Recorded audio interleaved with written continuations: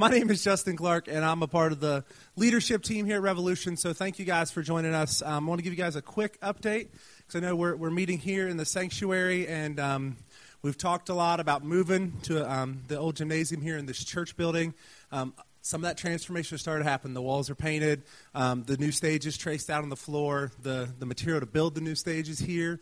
And we're just working to get coordinated with the guys who are going to help us put that together. So from there are some other things we need to do, but we're still targeting the month of August for our move into the new area where we will hold our service and gather as a church family every week to worship our King, to grow together, and to really serve this community. So as we roll into the month of August, we'll start to talk more about reaching out to the college students, the campus at Shawnee State, as those students come back. So have your ears opened up, and hopefully your hearts opened up to reach out to that population of folks here in town, because we think that is a vital group that really, there's just so many people in that age group and that demographic that want to know Jesus, that want to be in a relationship with Jesus, and just really need a place to plug in. So we're looking to really ramp up our efforts in that area this year, so we'll be putting that out there as well. And then another thing, just be mindful, and he may talk about, and we've talked about it at length, but Pastor Matt will be going for surgery tomorrow. And guys, he is vital to the rhythm of our church. So there's the life of this church, and obviously his ability to teach the word, but not only what he does here on Sunday nights where he talks and teaches, but just so much of what goes on here is a result of what Matt labors over for you guys. And so I just want to encourage you guys, just lift him up tonight, lift him up tomorrow morning as he goes into procedure, lift his wife Emily and their son Jackson up, because they're going to have to put up with him for the next couple of months on a daily basis. But seriously, we hope that this is a procedure that moves Matt past this painful issue that his body has just been rejecting for quite some time. So we know that God is the author of everything that goes on in our lives, and that through all this that he is teaching Matt, and Matt is humbly and graciously accepting that teaching from God. But just pray that if it were up to us, we want Matt to be past this, and we hope that that's what God wants here too. So just be praying for him as well. So we're going to bow our heads, and then he'll get up here and teach. Dear Heavenly Father, we just thank you so much again, like we do every week, just for the opportunity to not only come together as a church family, but to know that we dwell with the Holy Spirit tonight, that you're here, that you're present, that you're alive, and you're real. And we just pray that you will just fill this place, fill our hearts. Be with Matt as he teaches tonight, Lord. Be with us as a church, as Matt's going to be off for a few weeks, maybe even more than a month. Just be with us. Continue to be the lifeblood of this church, the Holy Spirit that just drives us, not only as leaders, but as a family, to figure out ways to engage people with the gospel, to tell that truth, that wonderful truth to people in our communities, in our lives, where we go to work, where we go to school, where we live, that we might just be on fire for that we might just have a burning passion and desire in our hearts to share the truth of the gospel with folks. It's in your name we pray. Amen.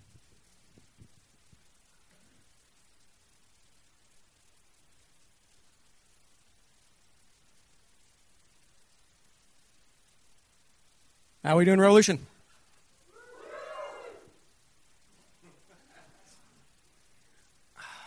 All right. I'm going to play the Brian song Steel Magnolia card and just say, look, I may never see you again, so we can do better than that now, can't we? I know how to milk it. I'm a lawyer. Let's try that again. How you doing, Revolution? There we go. That's better. All right. Well, we are in 1 John still, so if you want to go there, I believe it is page 744, because we are now in 1 John 2. Or no, I'm sorry. We're not quite there. It is 1 John 2:17, but that is still on page 743 in the blue Bibles, if you're using the blue Bibles. Otherwise, you just want to go to 1 John 2:17. We are slowly looking at different verses in 1 John. To answer a question, I asked you guys last spring when I was putting together a sermon schedule, where do we need to go? What do we need to talk about? What are you guys dealing with? And everybody says, okay, we get the gospel because you have just you guys hammer the gospel week after week after week after week. We get that. What we struggle with is holiness and submission and living day to day. And what does it mean to be a Christian day to day? How do I know that I'm a Christian? How do I live that out? And so we've gone to 1 John because there's a lot of practical advice there. And we've just been breaking that down through different verses, right? And so tonight, 2:17. Here we go.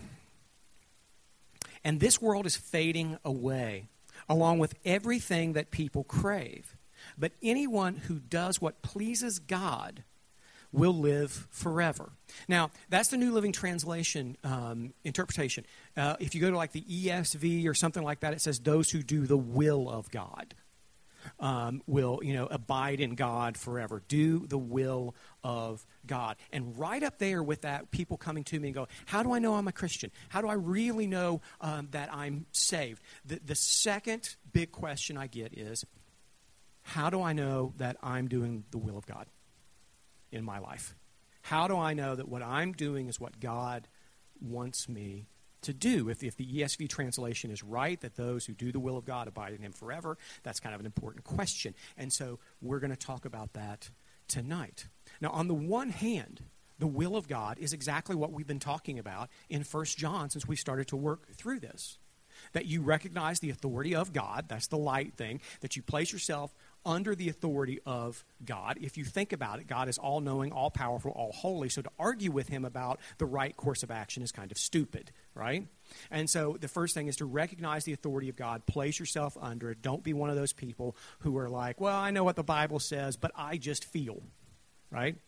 That it doesn't work. Bible trumps your feeling, okay? The Old Testament says that the human heart is inherently wicked. So to trust something that is inherently wicked over the perfect word of God is not a very bright thing to do. It's not a wise thing to do. So you recognize the authority of God and the authority of God's word. We've talked about that. You confess your sins. You come and you be a part of a community of different people who hold you accountable and then pray for you and care for you, but also point out when you're wrong. And you confess your sins to one another. You recognize your sinfulness. You examine yourself to see where you are. These are the kind of things that you do as a Christian. That is the will of God. If you're doing these things, you're doing the will of God. If you're sharing the gospel, if you're worshiping, you're doing the will of God. But when most people see will of God, they automatically do not think, okay, yeah, I get it, worship, go to church, tithe, share the gospel, that kind of stuff. But me individually, what am I supposed to do? What is the will of God? Who am I supposed to marry? What job am I supposed to have? What kind of music should I listen to? All that kind of stuff. I get the whole, all of that stuff. Should I stay here? Should I move there? All that kind of stuff, right? Should I go into ministry? Should I volunteer at the church? This, that. What is the will of God in my life? Now, part of the problem with this is whenever people are asking me this, they're not doing anything, right? I've seen this. I don't know what the will of God is, so, you just kind of just become frozen. And this is odd, this kind of fear where you kind of lapse into kind of a spiritual paralysis until, like, God sends you, like, a 40-page email detailing everything you're supposed to do with your life. Just doesn't work. That's not smart. And eventually what you'll do is you'll just grow angry with God. Right? You'll grow angry with God. Why isn't God telling me what to do? When you're not doing those things that we just talked about, sharing the gospel, you're not doing those little things, and you're getting angry with God, which is a little like sitting in a parked car and getting mad at somebody for not steering, if you think about it. It just doesn't work. It just doesn't work. But fear. So many of us live in fear. Fear of making a huge mistake, right? And living with regret. Am I right?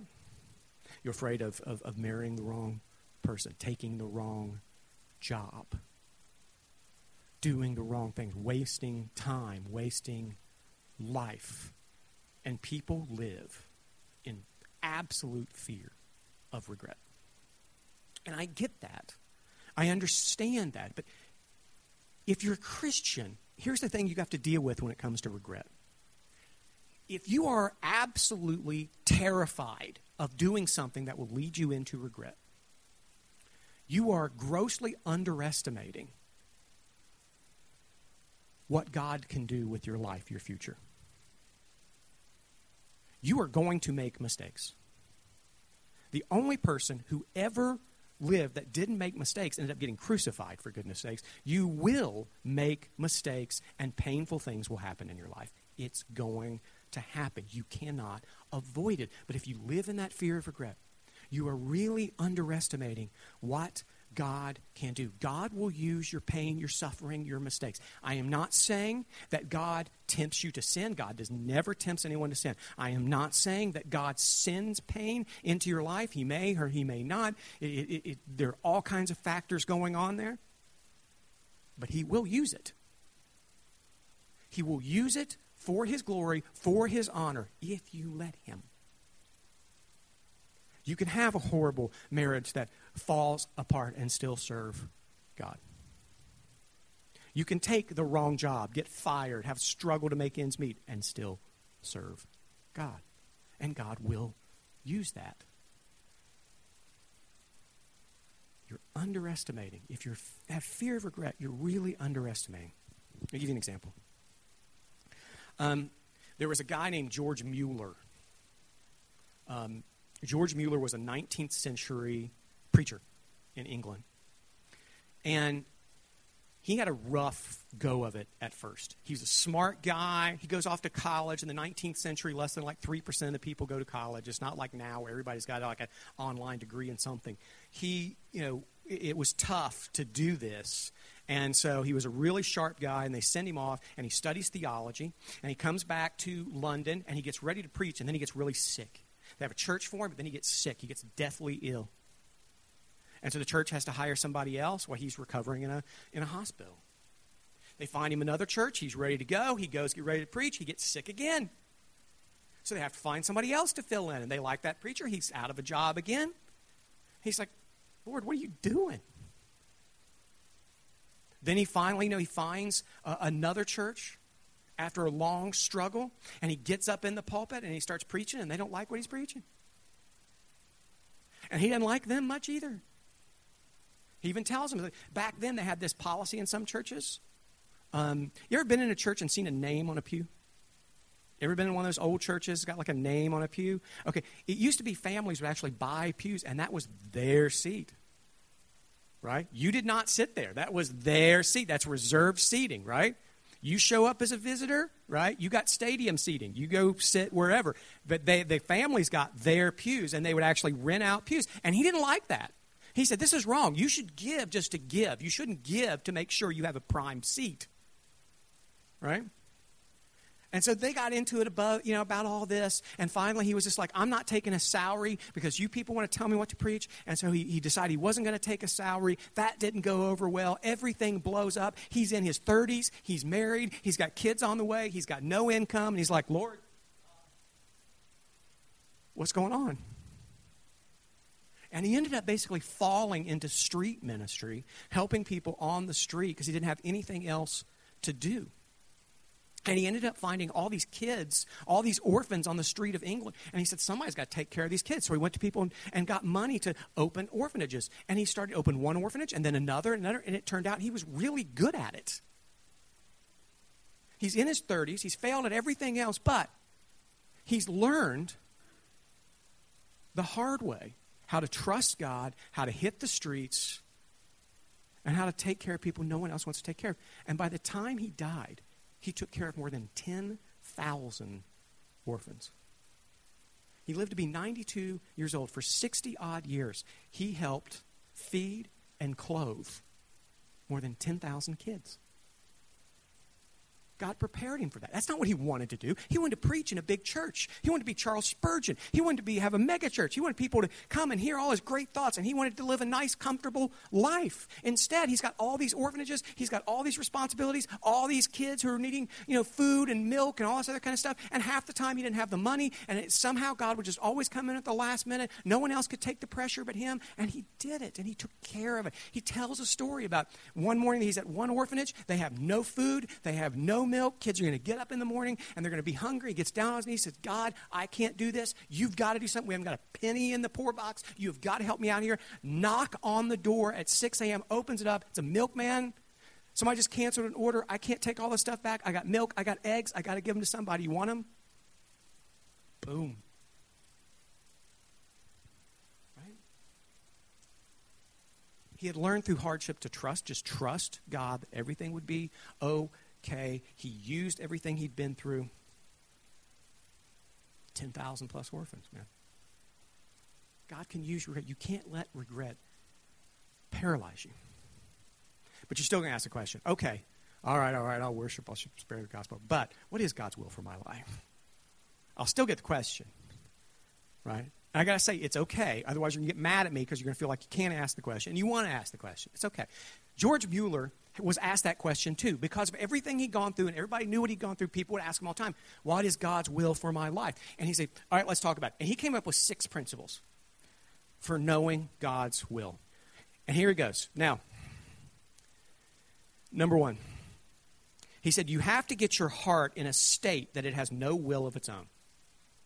He said, you have to pray, fast, whatever spiritual discipline you have to get closest to God to where you get to the point where you're like, okay, whatever answer God's going to give me here, whether I like it or not, I'm going to accept it and do it. Right? I had a professor in seminary who had committed himself to be a single guy till he died. He said, I'm never getting married. I'm just going to commit myself to God. And he would go off every summer and fast for 30 days out in the desert and just fast and pray. And just wait for God to talk to him. And we used to kid him all the time. So you know what God's going to say? Get married. Yeah. And you've got to get yourself in a state of your heart where it is, if you really want to know the answer to this, you got to accept the answer no matter what it is. Right? If you're living a nice, comfortable life, and God says, I want you to sell all that, go to South America, you do it. You get yourself in that state of heart where you're willing to accept whatever God says to do. He says, number 2, once you got your heart there, don't just go on feeling. He says the biggest mistake people make is, well, I just feel this. He says, don't do that. Just because you've got yourself in a place where you're open to God does not mean that Satan's not going to come in there and whisper in your ear exactly what you want to hear and go, yes, God wants me to win the lottery. Fantastic. I knew he did. Not necessarily. And how many of you have done that? You've seen the lottery figures up there. You know you've done it. You've been driving down the road. You look up. You see it's 141 million. You don't even notice it 12 million anymore, do you? And you look up there and you see 141 million, and you're like, now if I had that money, I'd feed the poor. And you know what you're thinking. You hearing this, God? Right? You can't just go on feeling. He says, number 2, he said, that's not where you need to go. You got more work to do. He said the next step is you have to go to the Bible. You may have a feeling, but that feeling has to match up with Scripture. Okay? You cannot violate the Bible. God's Spirit is not going to contradict the authors of the Bible that he inspired to write that. That's not going to happen. Okay? So, example, Paul says to flee temptation. Right? Whatever you is, and everybody's different. Everybody has different things that really set them off. Right? So, let's say that you're a dude who struggles with lust. In other words, you're 99.9% of any dude. Right? And you pray and you're just like, God is leading me. I just feel like he's leading me to go to strip clubs and evangelize. No, he's not. No, he is not. He might send your wife or somebody there. He's not sending you. It's not going to happen. God is not going to violate that. He's not going to say, flee temptation except for you. There's no footnote there that says, but you're okay. Right? It has to cohere with the Word of God. That's number 3. Number 4, Mueller says, is there an opportunity there or not? Has God opened a door? What you want to do, you may have, your heart's in the right place. You're open to that. And what you want to do coheres with Scripture. Your feeling coheres with Scripture. Everything seems to be okay, but is there an opportunity there? If there's not, you wait, because God hasn't opened that door. If God wants you to, He will help you. That doesn't mean you don't take some proactive steps. But, let's say, we have missionaries here, And it's like, I just know God wants me to be a missionary. But nobody will give you a dime to go be a missionary. No church is willing to sponsor you. You know what God's saying? Not yet. Or not at all. Because that has been open. You may go and ask church. You say, yeah, this is on my heart. It coheres with Scripture. I prayed about this a lot. I want to do this. And people are like going, yeah, we don't think you should. Then you're not going. God has to open that door. And then not only does God open that door, you need to seek the prayerful advice of others.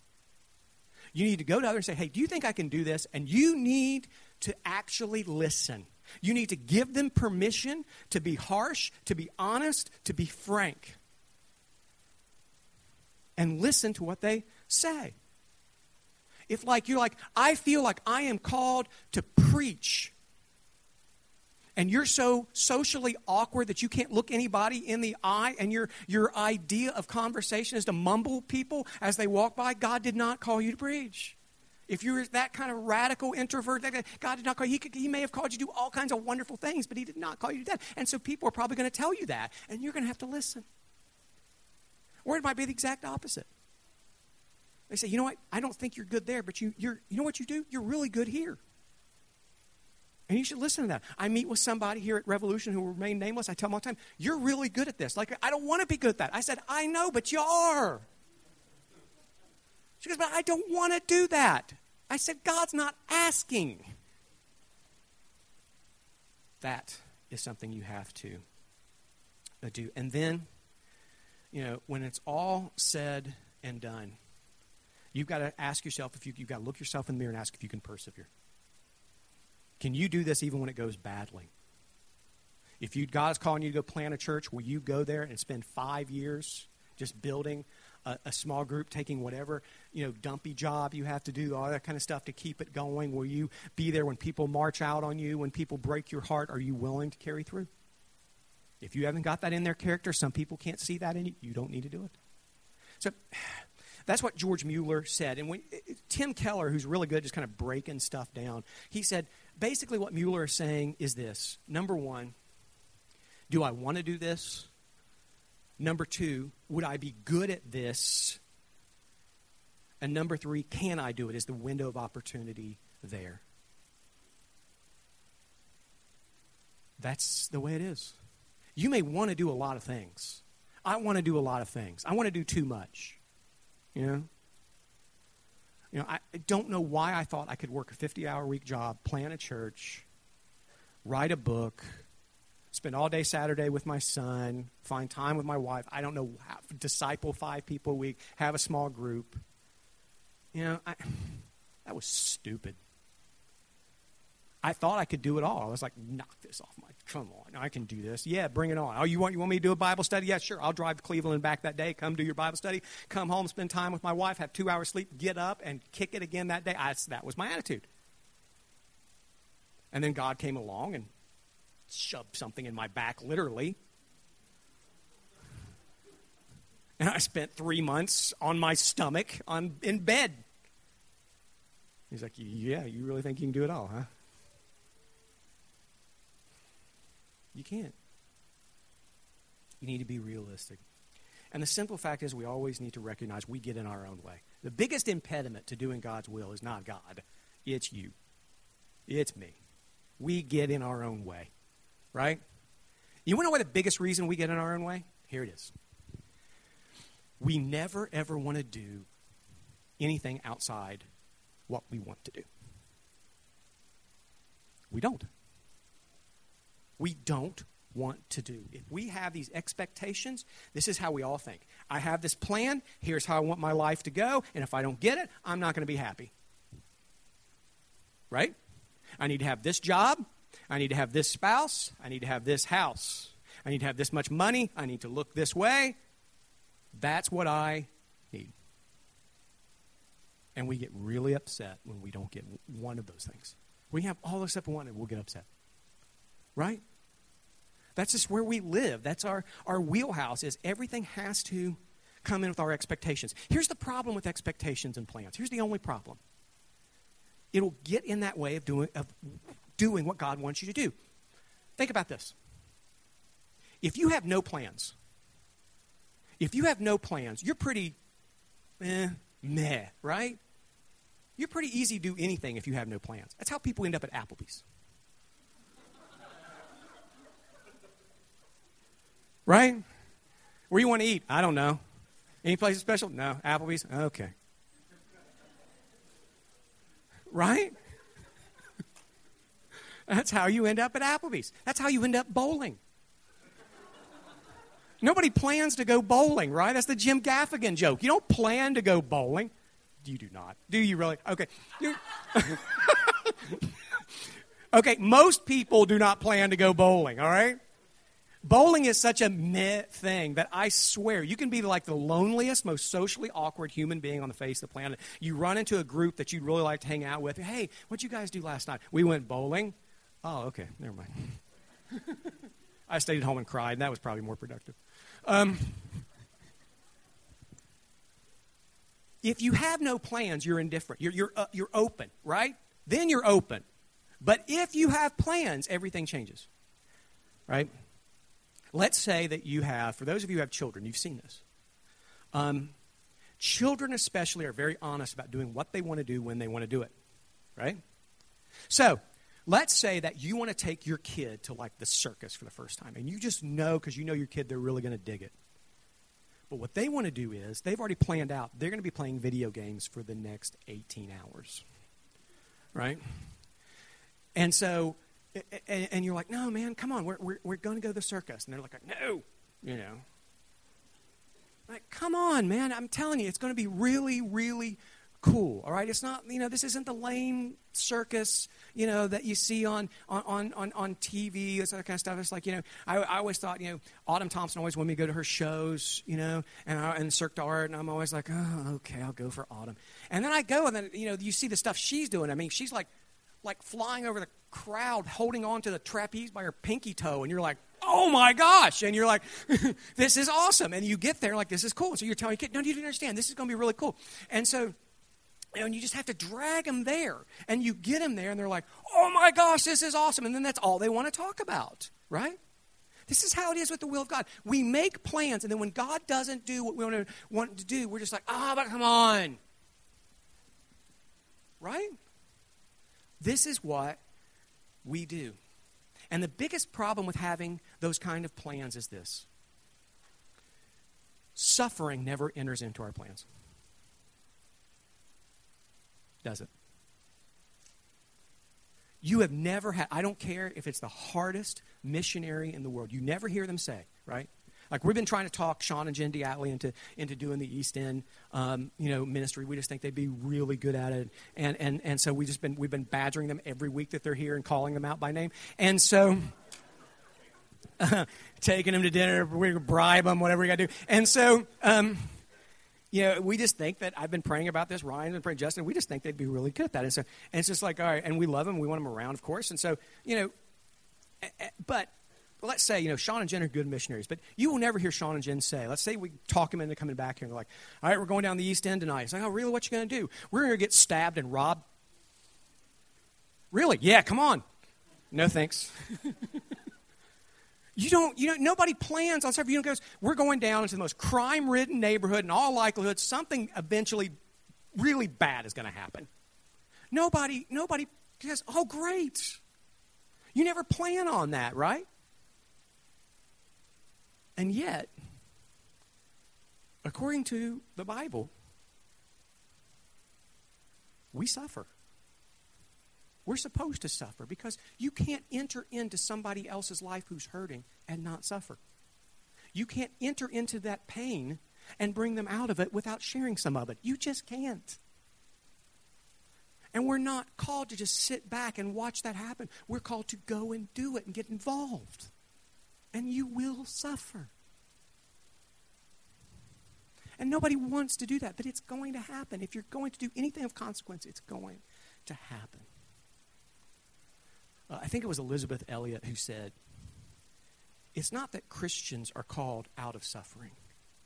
It's that Christians are called to suffer as Jesus suffered. In other words, for a purpose, for other people, as part of redemption. And you have to be open and prayerful and seek advice and all kind of stuff to be ready to go. And you have to be willing to suffer.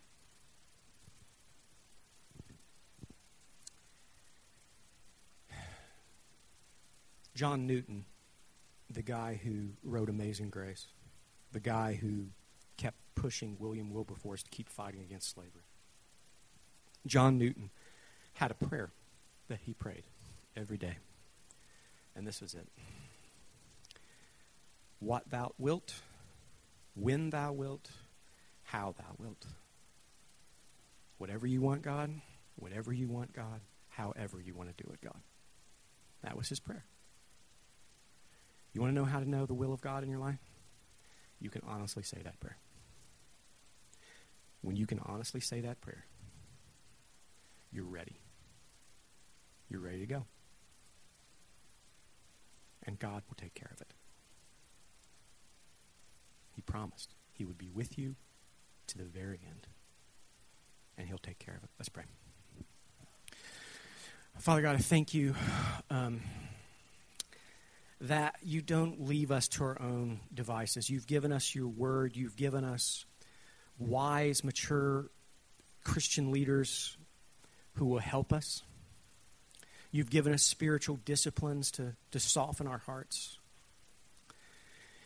And so we know that if we're just willing to do the work, if we're willing to put ourselves before your throne, on our knees, and ready to hear whatever answer you give, ready to do whatever you want us to do, however you want us to do it, whenever you want us to do it, that's when we can truly know what your will is for our lives. And I pray that every single person here comes to that knowledge. They come to that spiritual state where they can do that. I pray that then they will just go out and they will go into the darkness. They will enter into the suffering and into the pain. And they will just show people your love. And they will risk everything to do that. Absolutely everything. Because in the end, that's all there is. We pray this in Jesus' name. Amen.